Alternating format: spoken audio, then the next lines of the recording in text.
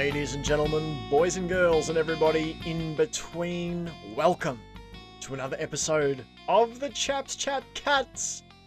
My name is Jake Botel, and I'm joined in the virtual Zoom studios by Sambo and Johnny. How the bloody hell are you, chaps? Fantastic. Good. Going well. Oh, so good Feeling to hear. fresh.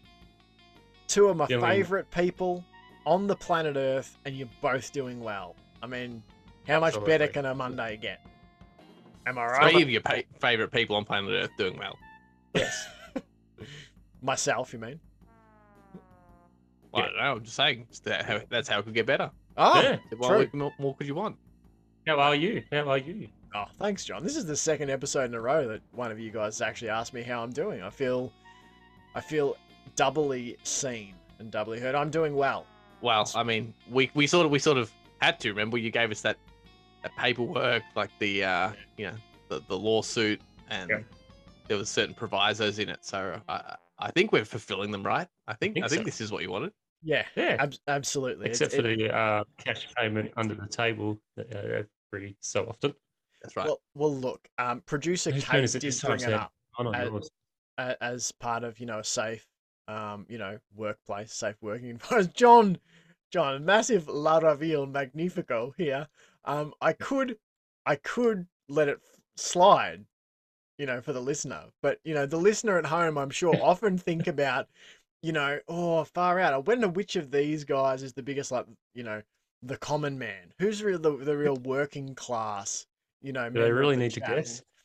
And it comes around. Just want to put this into their minds when they think about where they rank people. That John just from off screen produced a wine goblet of, I don't know, Merlot or Shiraz or something. Gave it a swill and a sniff, and put it down the gullet. So that's I don't think John's- you were on the plonk anymore, John. Was that some cranny? Was that some? It's Where's the cranny granny in a wine glass to make you feel fancy?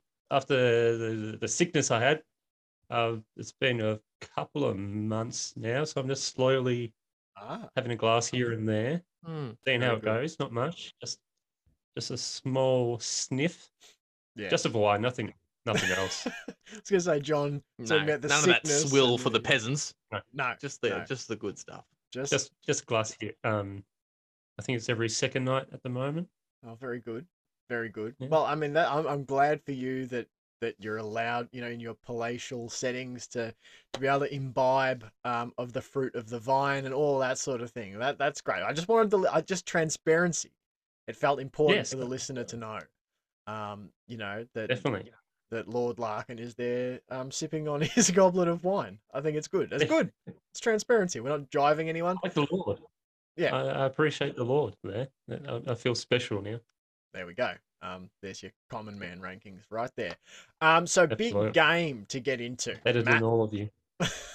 suddenly he's leaning into it too. He's absolutely. We know John's not the con man, but I'd like to point out that Jake also just used the words imbibe and palatial in the same sentence, so I think Jake's kind of cancelling himself out as well. So At least Sam. the Bruce Springsteen of this little trio is sitting right here. So you are wearing a very common man Yeah. jacket over a jumper. Nice grey, was it a green? Look at this olive inside green? of it though. Look at the inside of it though. It It's a looks like nice it's blurry red colour there. blurred because you're selling the pornographic the zoom's magazines. blurred it like I've got some fucking some dildos hanging off the inside of my jacket. Some No. sex toys, sir. They're just He is cat the common scarves man. rolled up differently. That's right. It's just Ranger roll. I roll all my cat scarves up like a Ranger Marine does, and I hang them inside my jacket. Absolutely. No, I think that is fair enough. I think if you did poll, Sam would be probably the most, the common man, the working class hero out of all three of us. Or as Jake definitely. would say, the ubiquitous man. Yeah. The ubiquitous male. Or as I would say, has been the Lord of the peasant. That's John would right. say, the help. That's right. All right, let's crank into this episode well and truly. Gotta say, big shout out to all the listeners. Our listening numbers have been cranking up and up and up. The Twitter following has been cranking up and up. So all of those who are jumping on the Chaps journey, the Chaps chariot, absolute fucking legends. We love having you on for the ride. As I said on Absolutely. Twitter today, trying to get us up to 400. I said, we do 2 podcasts a week year round. Year round. Men's Don't seasons, stop it. women's seasons, off seasons. During But- seasons. Bye weeks. Everything. Everything. Yeah. And if Dedication.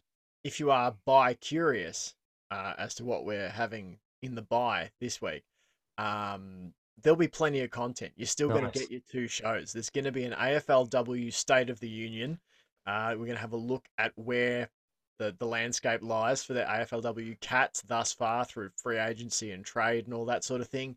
We're also going to do a mid-season review for the men's team. We'll be handing out some awards. We'll be looking back at some of our favourite moments, maybe doing a little bit of crystal ball gazing for the second half of the season. Yep. But tonight, we are looking at the Cats v. I love a bit of bi-curious ball gazing. That's a bi-curious crystal ball. It's my gamer tag. I'm not bi-curious at all. I'm going to get rid of this buy. I'll be honest. I'll come out right now. I hate it. I'm not a fan of buys in general, and particularly ones that involve multiple teams over multiple weeks. Just have 1 week off in the middle of the season for everyone. This is the 100th time that I've beaten that drum done with it. on the pod, but yeah, totally. Get rid of it. Fuck it off. Who enjoys a weekend where there's only 6 games of footy on? Who enjoys To be honest, less? I only watch 1 game. 6 games I don't give a fuck about. Yeah, exactly. Like it's good. I just want What's the the point? Cats every week. Yeah. Because I know they say you only miss 1 week, but there's 2 weeks. There's a week Yes. before that week, Exactly. and then the week after. It's 2 weeks off. false It advertising. feels it's 2 weeks between games. Absolutely. I want my money back that I didn't spend on it. Absolutely. I want them to pay me.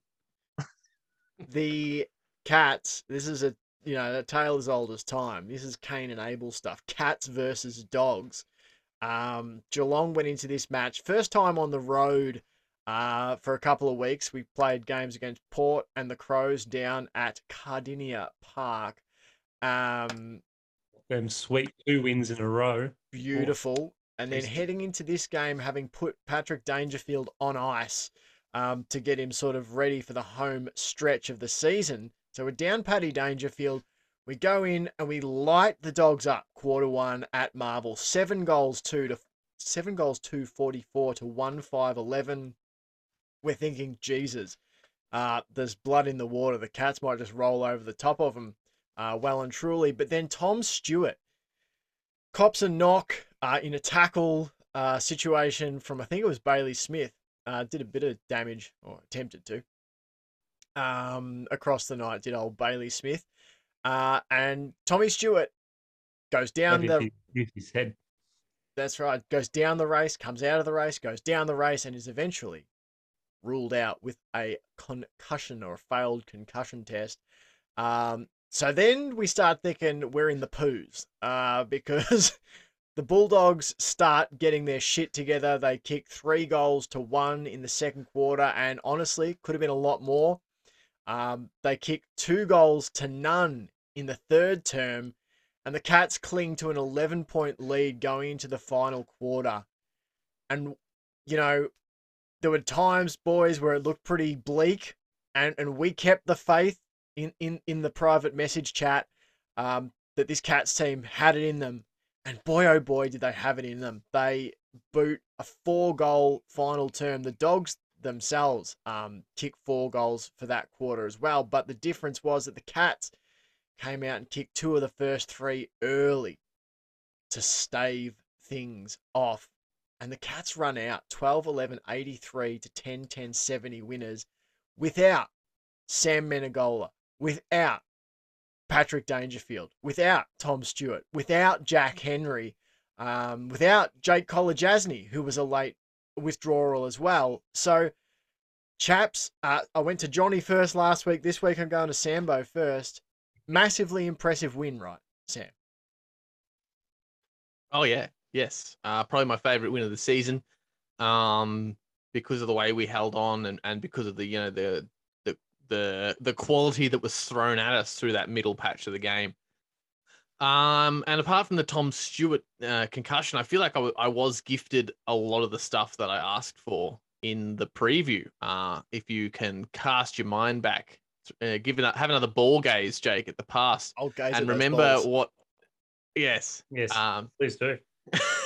Just and remember that when you asked what I wanted to come away with after the game, my request was that I came away feeling like our forward line and our goal kicking power was enough to sustain the heat that would inevitably come our way.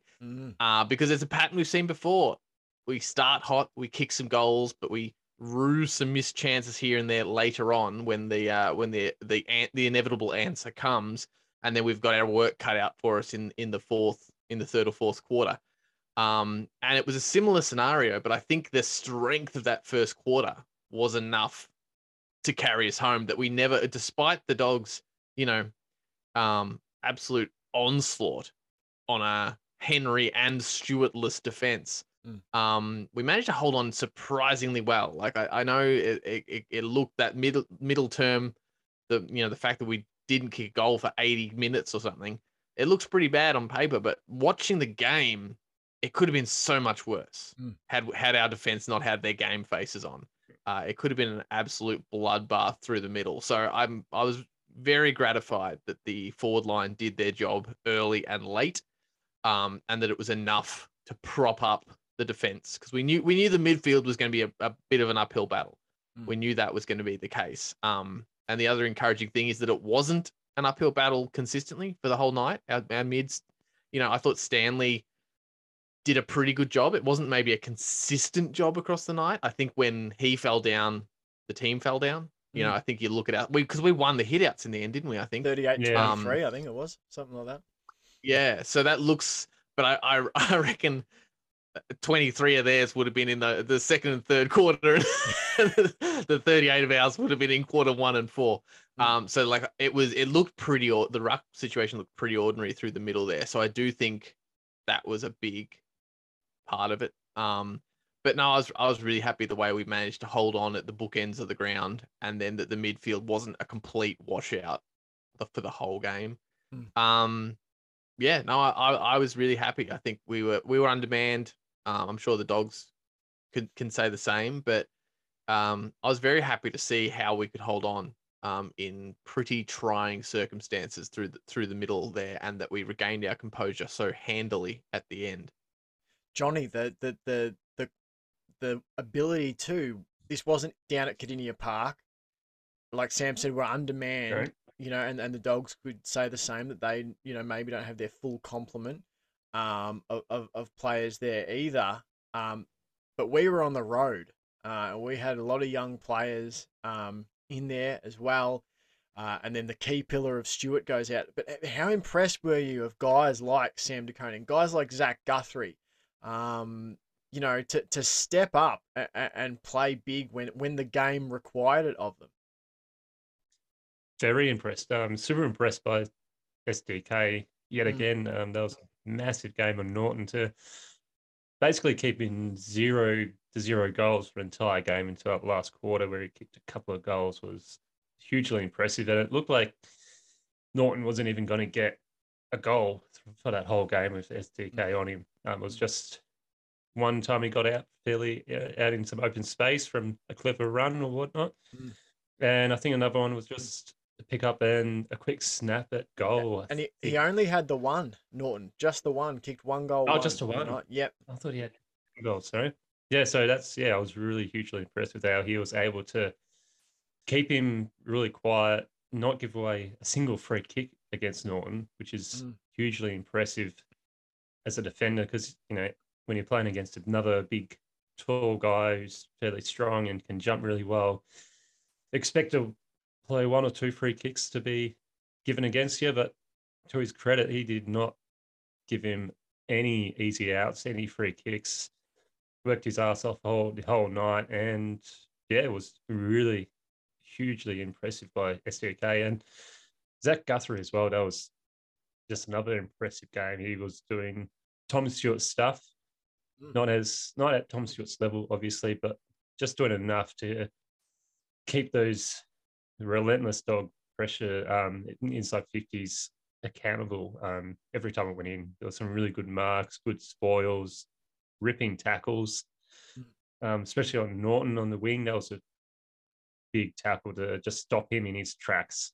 That was hugely impressive. But yeah, even that whole defensive unit, as soon as Stuart went down, they just seemed to just switch on a lot more and just not felt like they was like, we're not gonna let Stuart down. We're not gonna let them get easy goals, and even under huge amounts of pressure for that second and third quarter, when it was bouncing around, any dog could pick it up and step a goal. They was on it constantly, just pressuring them, not letting them get an easy shot at goal, making them work extremely hard for every single point that the dogs got. So I was hugely impressed by that defensive effort from everyone, and made me pretty safe into thinking that once Stewart is gone, once he retires, that defensive unit's pretty solid as it is with SDK, Zach Guthrie, Tom Atkins, Jack Henry, and Jack Henry still to come back in. So it's a pretty solid defensive unit, and they did it really well under huge amounts of pressure without Tom Stewart. So yeah, couldn't be prouder of the defensive unit and the team. And I agree with Sam, it's my favorite win of the year. I think it's the Cats' best win of the year. Yeah, it's massive. Like this win, the win against the Lions down at Kardinia Park without Stewart and Selwood, probably to me, like it's amazing. And it's funny. I've started to see the Twitter support change. There's a lot more people now sort of, and I mean, people are emotional, like people do swings and roundabouts. We try and stay a little bit more on the level of going, hey, let's see how it works out in a month. Let's see how it works out in 2 months. We tend to be on the, we kind of support the vision that's sort of laid out, that in terms Pretty of clear vision. yeah, recruitment and all that sort of stuff. We're pretty on board with that. So I get that some people aren't, but I'll say this: credit to the people who have gotten on and said, "Hey," and there was one tweet to the effect of, because I put up some stats for Zach Guthrie. He had 19 touches. He had a game high 11 marks, game high 9 intercept possessions. He went at 87.5% kicking efficiency, gained the second most meters for the Cats on the night. So he's not just getting little tappy disposals out the back and out the side. He's contributing all over the place. Also won 4 free kicks, and only gave away the 1. So putting himself in good body position. I put those stats up, and a bloke on Twitter basically said, and Zach Guthrie would be entitled to tell all of us to get fucked, for doubting what he could become, for doubting what he, the sort of player. There's actually been a lot of people willing to actually walk back what they've said and go, actually, I was wrong. This dude's put in the work, and I'm now barracking for his selection every time. So good on him for proving us wrong. So I like to see that. There's a generally more positive vibe on Cat's Twitter. Sambo, the defense, obviously, Guthrie and De Koning, they only gave away 1 free kick each. De Koning had a game high 8 spoils. The basic stat sheet for him doesn't look as sparkling as for Zach Guthrie. De Koning, just the 12 touches. He did have 8 marks, actually, so that looks pretty good. But then a bunch of spoils. Went at 100% kicking efficiency, so didn't miss any of his 7 kicks. Those two, like that's like a cat sporting moment for the ages, isn't it, Sam? Like, there's no Jack Henry, there's no Tom Stewart, Lockie Henderson's retired. He is 21-year-old, no college as Asney. And here's our, second year, player who was a key forward, is now a key defender. Oh, and Zach Guthrie. See how you go. Like, that was an epic stand, Sam. Definitely, especially as the weathering the just absolute storm, the onslaught that the Dogs brought. And I think it was, it's real feather in the cap to the defense that we basically played like a half of football, the 2 middle quarters, a full half of a game, basically were played in our back half, if not our back 50, for just the whole game. And they didn't manage it. Now, did they take the lead at one point, or did they never they never took a lead? Never took, the closest they got was 5 points. Oh, yeah, okay. I was going to say, I have a feeling they were 5 points behind, and then it felt like there was going to be a goal, and maybe they missed a bit of a one that I thought they would have got. So I had it chalked up in my head as if they were about to take the lead. I think there was a point where it was late in the third where a Bulldogs player had a chance. I think it was to get him in front or get him like within 4 Yeah, points. I think you're right. And I was like, I think this is the part where this could be the end. If they get this goal, it could really fire up the Dogs, and he missed it. And I feel like that sort of fired the Cats up to go, they're not taking their opportunities. Yeah, I think you can't like deny those narratives that formed that like a side with less heart and grit than the Dogs, I think would have given up earlier. After the second quarter, to have attacked as hard as they did and still not really be back in it, I think would crush them. So credit to the Dogs, they kept going for another quarter. But I think the strength of the carpet that we laid early, combined with how well that we closed them down, I think just combined to be a really, strong wall, an impenetrable wall. And I think the way the Dogs were going into the 50, it was really, they were just like constant. They were sort of like just banging on the front door constantly. But I don't think we, some of the commentators were saying, they need to change their approach. I don't know that to credit to us and credit to the Dogs, I don't know that we had allowed them much other option, because I think our structure and formation outside of the 50 was really good. So they were trying to loft it in a bit to avoid that setup that we had, get it over the top. And our key backs were just playing, such a great game to stand up in the face of some pretty heavy opposition. But yeah, those four there, Zach Guthrie, SDK, Jack Henry when he's back, and Cole Jasny, and my mind is blanked on the other person I was going to mention. Tom Stewart when he's in, yeah.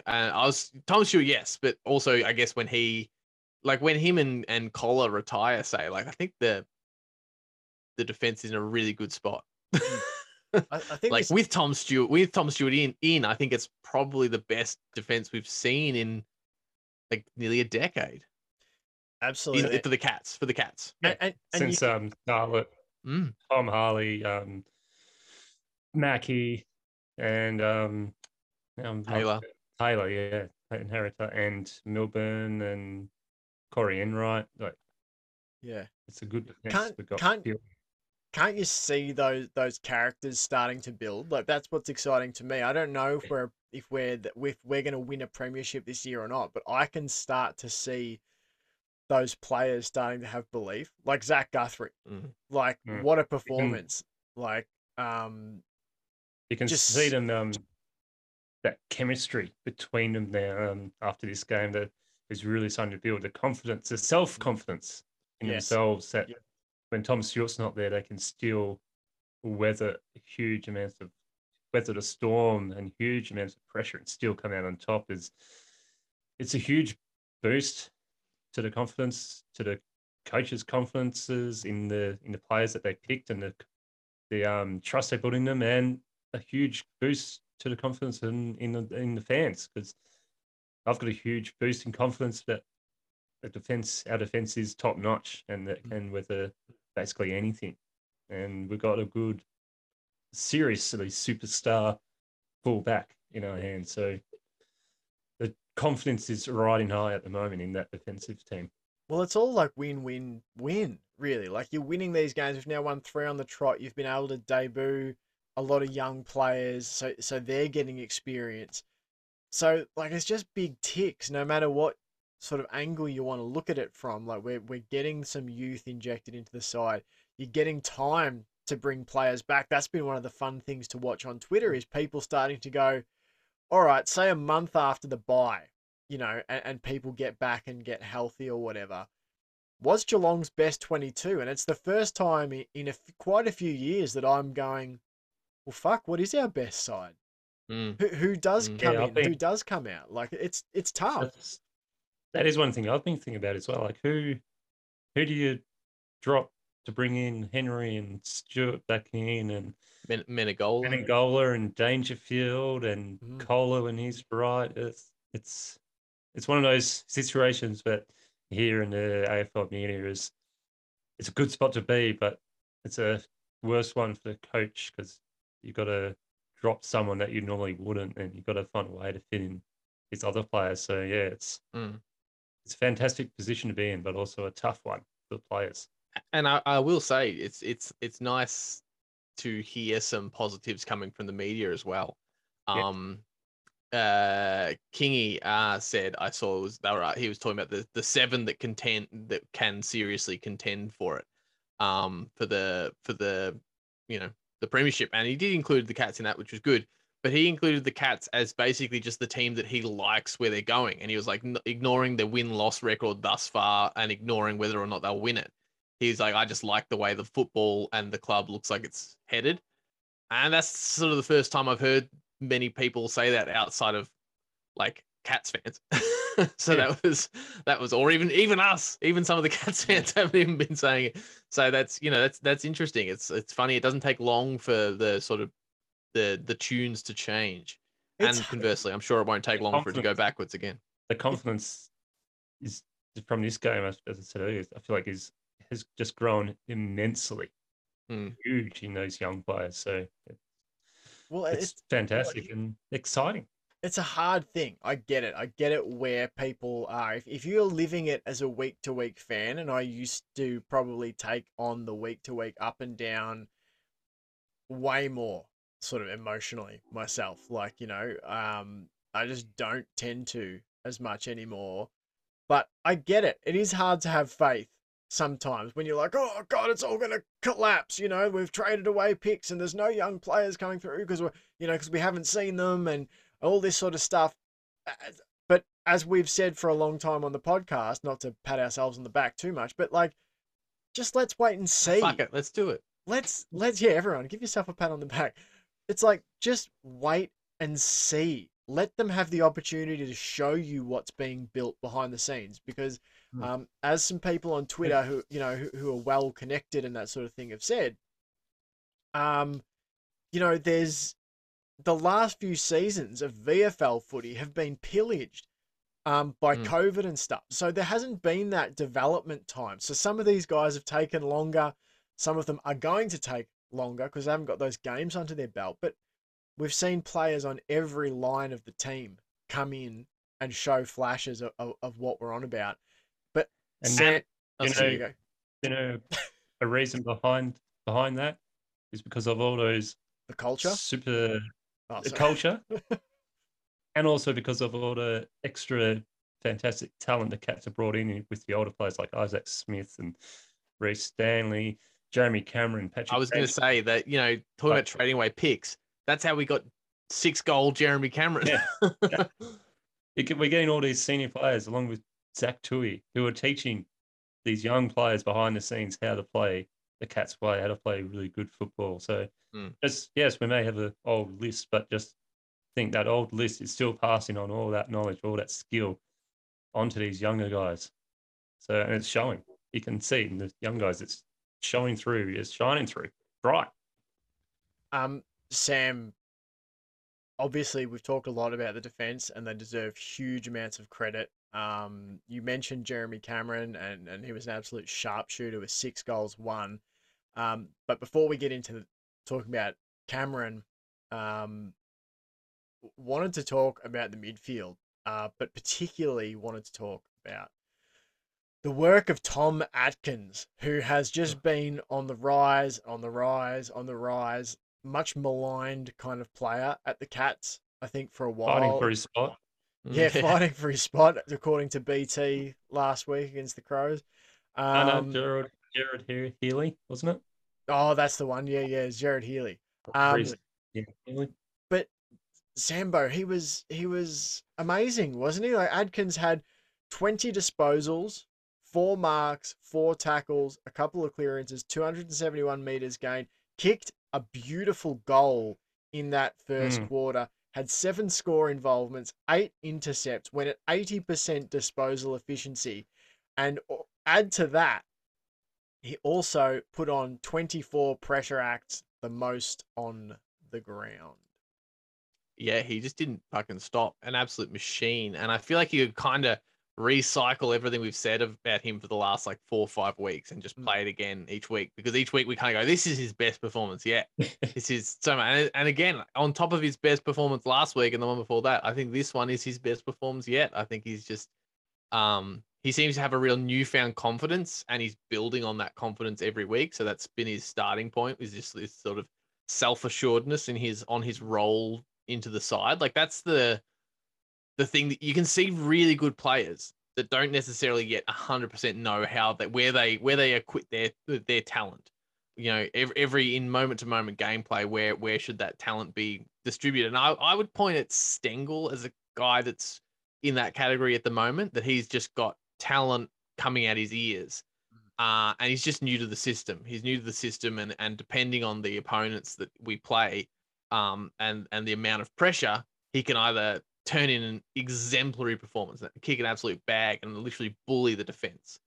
But in a game like on the weekend, where it's, you know, the pressure's on, it's Friday night, and you've got to work that little bit harder. I think he's a little bit more at a loss in that minute second when you get the ball and you have to do something with it. It's still a little bit in his head. It's still a little bit cerebral and thought through. And so I think that's his journey to go on next. Whereas Atkins seems like he's got to that point where he's just in the flow state.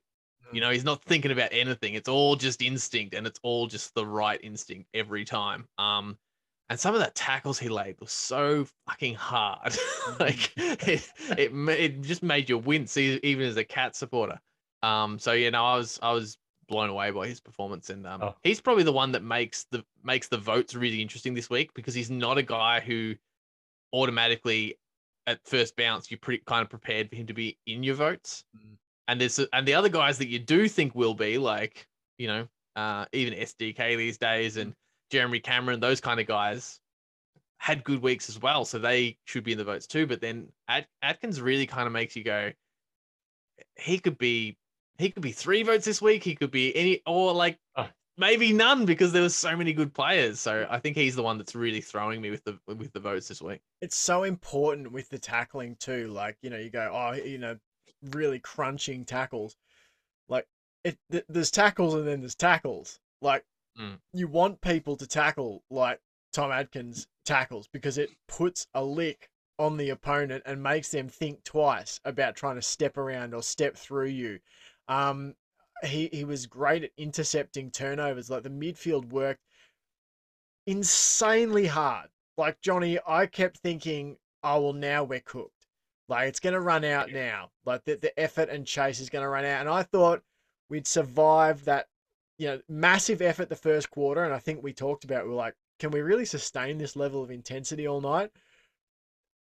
Had to hang on by the skin of our teeth. And it wasn't for a lack of effort. There was still chase and tackles and blocks being done all through that second quarter, all through that third quarter. And it felt to me like, is this going to be one of those nights where it just collapses in a heap in the fourth quarter? You've done so much work, but they've got the crowd behind them. And then they found a fucking another gear. Selwood came to the fore in that last quarter, and they all rose, and the pressure intensified again. Like, how incredible was that, Johnny? Like, I was wowed by it.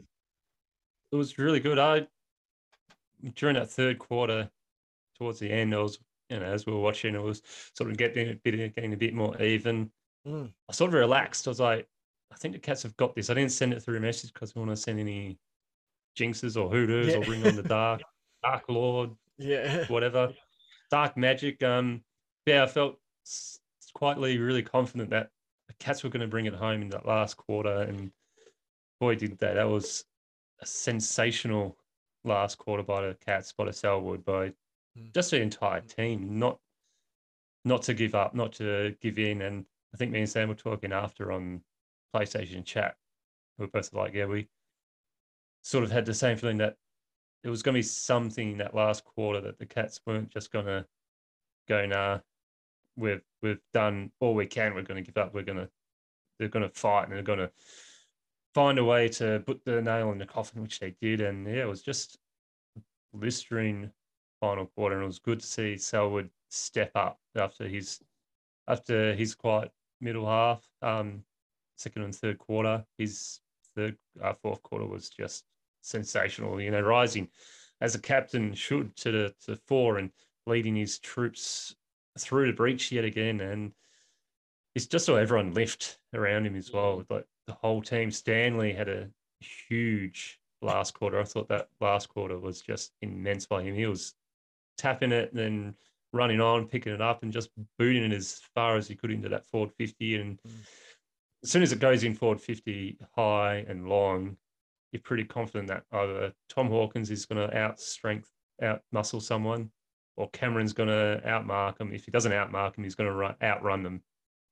And that's what basically happened. And yeah, it was just a pleasure to watch them find that extra gear and just overwork the Dogs in that last quarter. And you could see the Dogs were worn out. They'd put everything they could into that second and third quarter, and they pushed and pushed and pushed, and they still pushed in the fourth quarter. But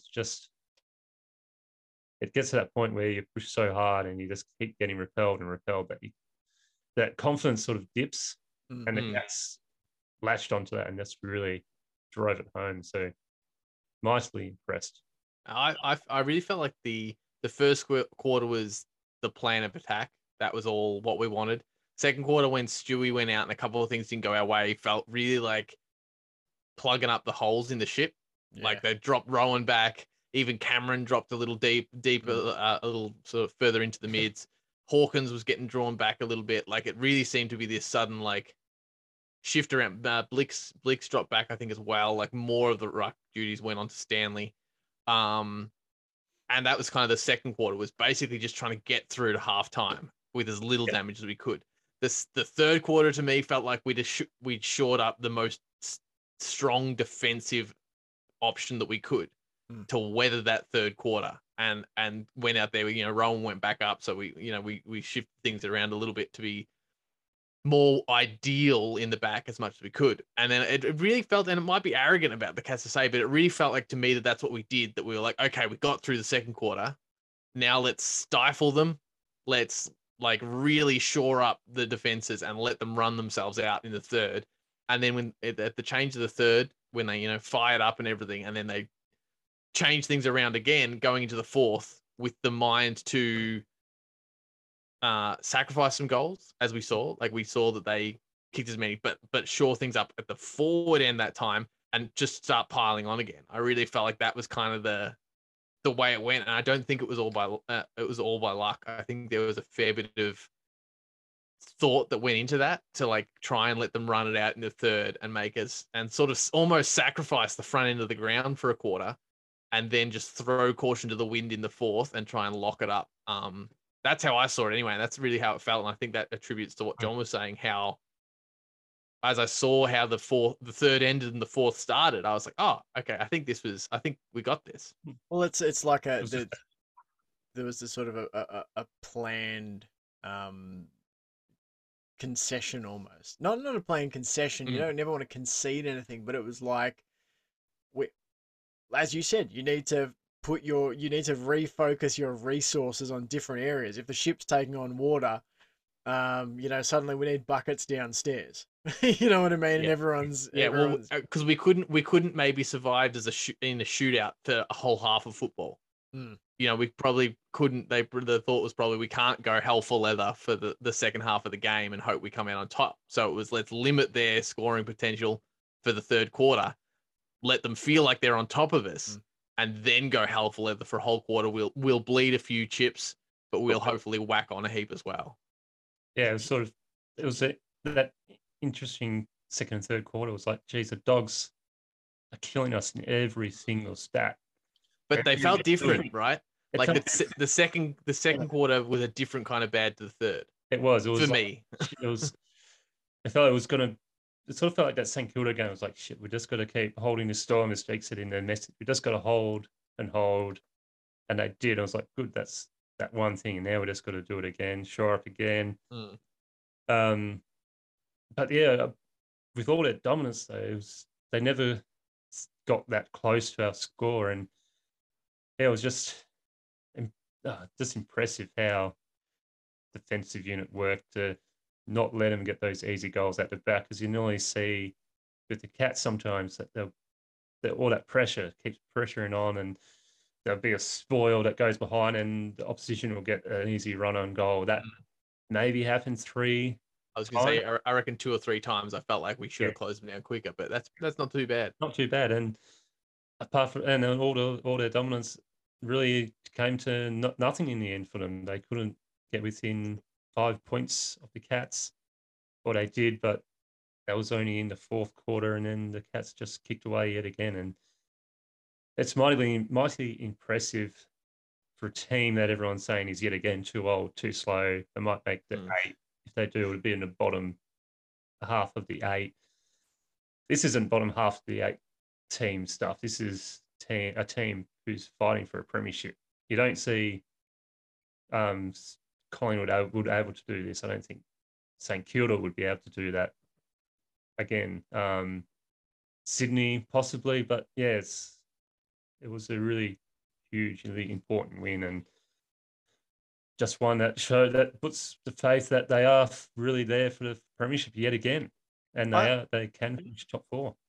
I think, like, just to put some stats to what you're saying, the too old, too slow, Cat, they're going to get overrun because they just don't have the legs.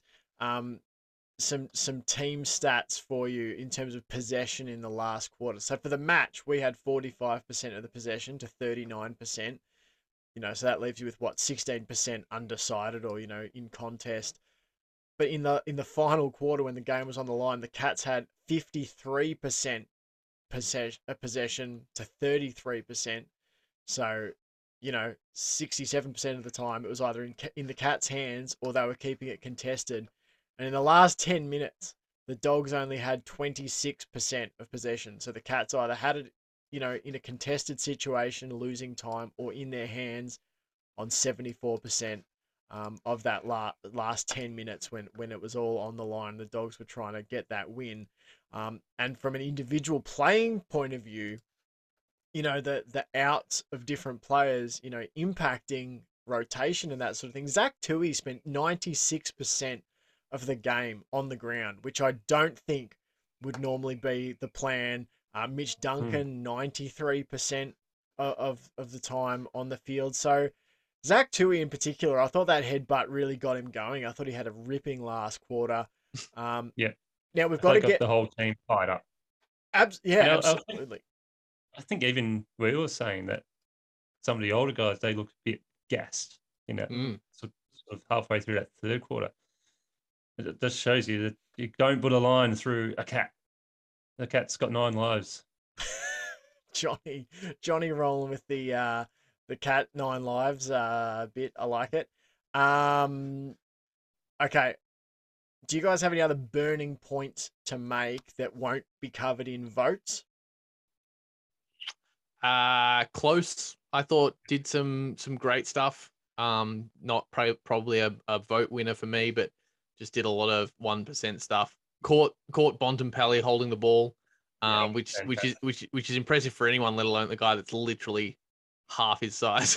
Yeah.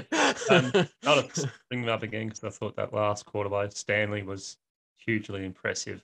Some really clutch marks. I felt like he got a bit outplayed in that second and third, and Samson was played because there was all that shuffle around and Verstappen wasn't there to help him.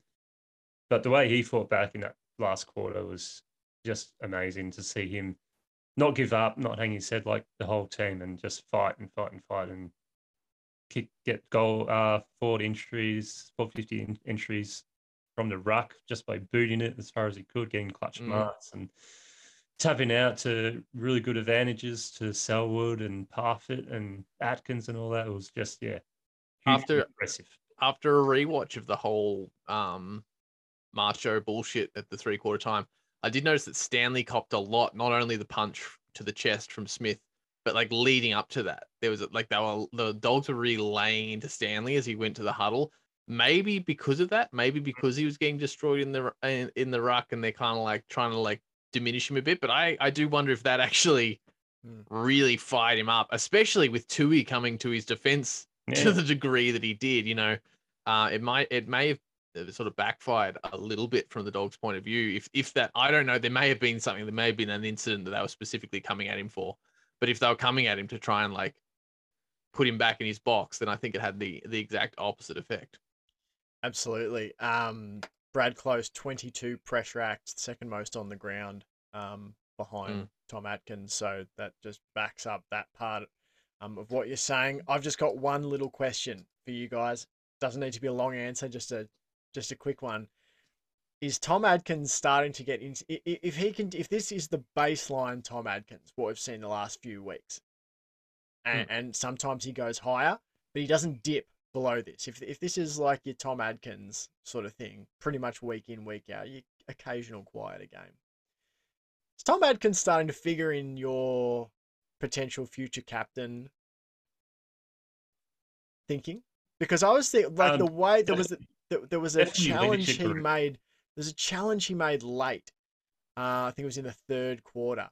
A ball coming back into the sort of like half forward line for the Dogs, and Adkins went, I'm sure, back with the flight of it and beat sort of two Bulldogs players in the area to get it out of bounds, in a 2-on-1 situation.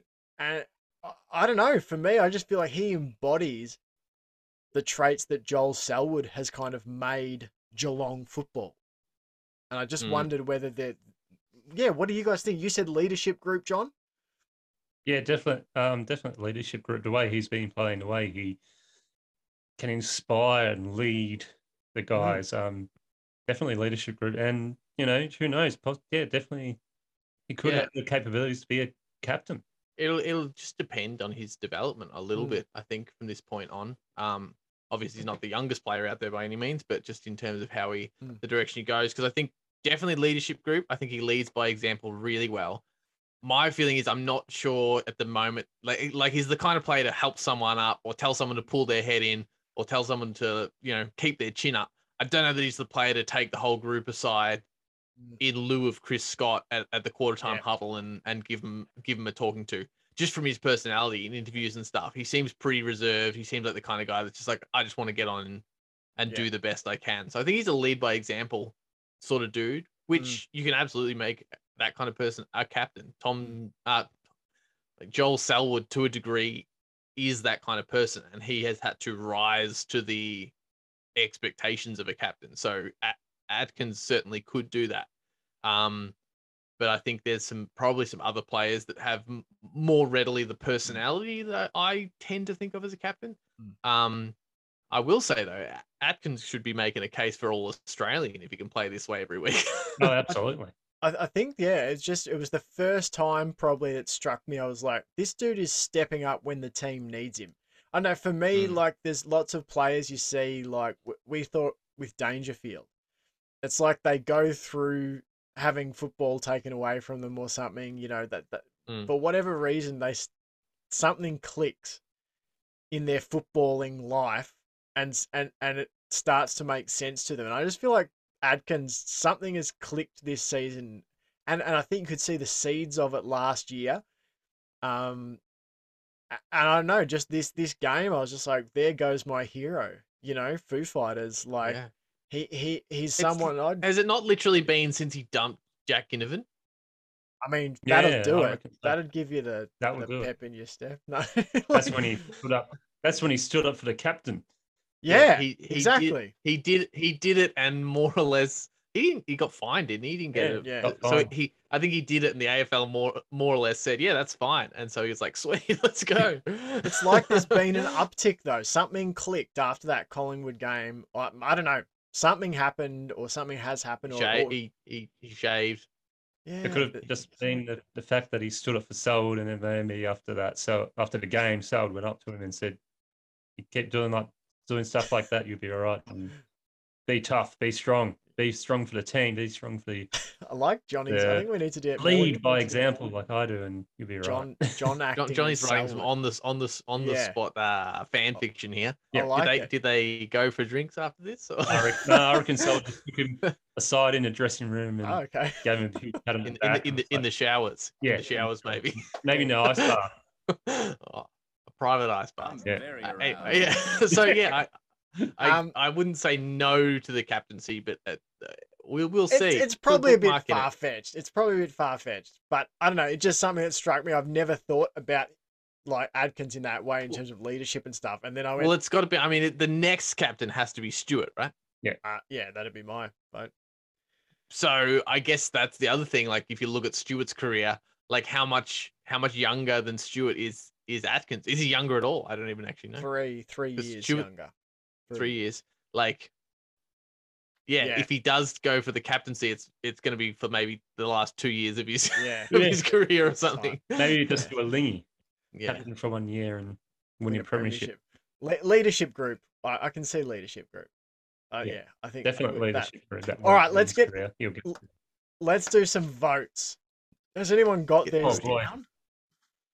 I think I do. I think I do. I think I've figured it out. I'm pretty sure there's someone I've forgotten about, but I'm not going to think too hard because it makes it easy if I've forgotten about this other person.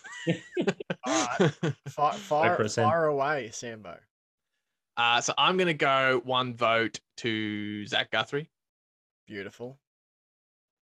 Lovely. Like it. I like it. I am going to go 2 votes to Tom Atkins. Nice. Like it. Nice. And for the second week in a row, I'm going to go 3 votes to Jeremy Cameron. Nice. Well, I have got votes for all the 3 same players. I'm giving 1 vote to Jeremy Cameron. Tough sitch to kick 6 and only get 1. But I will say this. He's kicked 6 and got none from us other weeks, I'm pretty sure. So. and it's one of those things. He does it too much. Yeah. He's set a high bar for himself. And again, it's only 3 votes. Like there's probably, 15 players who are, you want to give a vote to, but it's hard. SDK should be in there. Like statistically, again, like the 8 marks is great, but like it was really the impact on the game that he had. And yet, yeah, I don't know. I just couldn't find. I know. Yeah. I'm going one vote. I think there's a lot of focus on DK. I'll say that. Yeah. And so sometimes, So there should be. It's kind of like 100%. No one's talked about him and they should have been. And all of a sudden, all the talk that should have been going on for about 6 weeks has just been smashed on him from this 1 week. Exactly. So I'm going 1 vote got nominated for Cameron. I'm going to go 2 votes to Tom Adkins for all the reasons specified. Controversial. I'm going to give 3 votes best on ground to Zach Guthrie. I think he was somewhat undervalued with the fervor around DK, and as we said, totally get it why. But fuck me, he played out of his skin, and he has got jacked up in a big way in the off season. He's confident. Yeah, he was immense. So I'm giving him 3 votes. Johnny, what about you? Finish us off. All right, I'm going 1 vote to Zach Guthrie. Nice. Giving 2 votes to Jeremy Cameron. Nice. And I'm going to give my 3 votes to Tom Atkins. So sharing it all around, but just amongst the same 3 players. Wow. It was a tough one. It's a tough one, but I feel like those 3 definitely deserve it. And I thought Tom Atkins was just huge for that entire game. He never once slowed up. And who actually got the most votes this week? Tom Atkins? 2, 2, and 3? Tom Atkins got 7, Cameron got 6, and Zach Guthrie got 5, which means we have Mark Blixarves, 34 votes, leads the way still. Tom Stewart on 26, in second place. Selwood, third place on 24. Jeremy Cameron up into 4th with 22 votes. Tom Adkins moves into 5th on 18 votes. So that's our top 5 for the most valuable Cats player in 2022. I should have said it before. Of course I did, but I did like Rowan's game too. Yeah. Kicked a goal, had a couple of shots, some score involvements, and one of the chase down tackles he did was fucking incredible. Like Oh, wasn't it? he did. I can't remember if it was a spoil or Yeah, it was a spoil. he like intercepted a mark and they kind of bounced around. The dogs collected it and kicked it, and he somehow got from that and then got like 45 meters down the ground and laid a tackle and caught them holding the ball at the. Like he chased the ball. He traveled as fast as the ball went through the air to catch up to the player that collected it. It was incredible. It's like, you know, and even the commentary team were talking about what he brings to the side being beyond the stats sheet. And again, gratifying to hear things that we have said for literally 2 years now. Absolutely. Kind of starting to seep into the general consensus. He's another one who's had a lot of love from Cat's Twitter, actually, more so than in previous times. So just because he doesn't get many goals or many marks or many kicks doesn't mean he's playing a hugely important role. Like, he brings that pressure in that forward 50, the same as Tom Atkins does in that midfield. You don't see Tom Atkins ever give up in a game. He always chases and always tackles. all right, that's it. That is the show. The recap show, the Week 12 recap show between the Cats and the Dogs. We're going into a bye week now. Well, the Cats are, but we're not. In sync. We will be going, as usual, this weekend, or sometime later this week. We're going to have another podcast out for you. I think that one will be our AFLW State of the Union, I believe. So we'd love for you to listen along to that. Maybe you've never followed the Cats AFLW team. This might be your season 2. Great time to start. Exactly. Going into a new season, we can get you all up to date. Why haven't you followed? It's a great question. Some people just don't have the time. I'll accept that. Sometimes it's hard to fit 2 seasons in, but this is the time. Make the transition with the Chaps to start supporting the Cats women's team, so you can check out that, our AFLW State of the Union. Then next week, Monday night, we will have our Chaps Chat Cats AFL Men's mid-season review. There'll be a Draft Wars episode next Wednesday on the Hoops YouTube channel. You can go and check it out. And then we'll be back into preview pods and onwards and upwards with the rest of the season. That's it. That's the podcast. That's Until your next blooming time. lot. That's your blooming lot. Go Cats! Go Catters. Go Cats. Go Cats. Meow.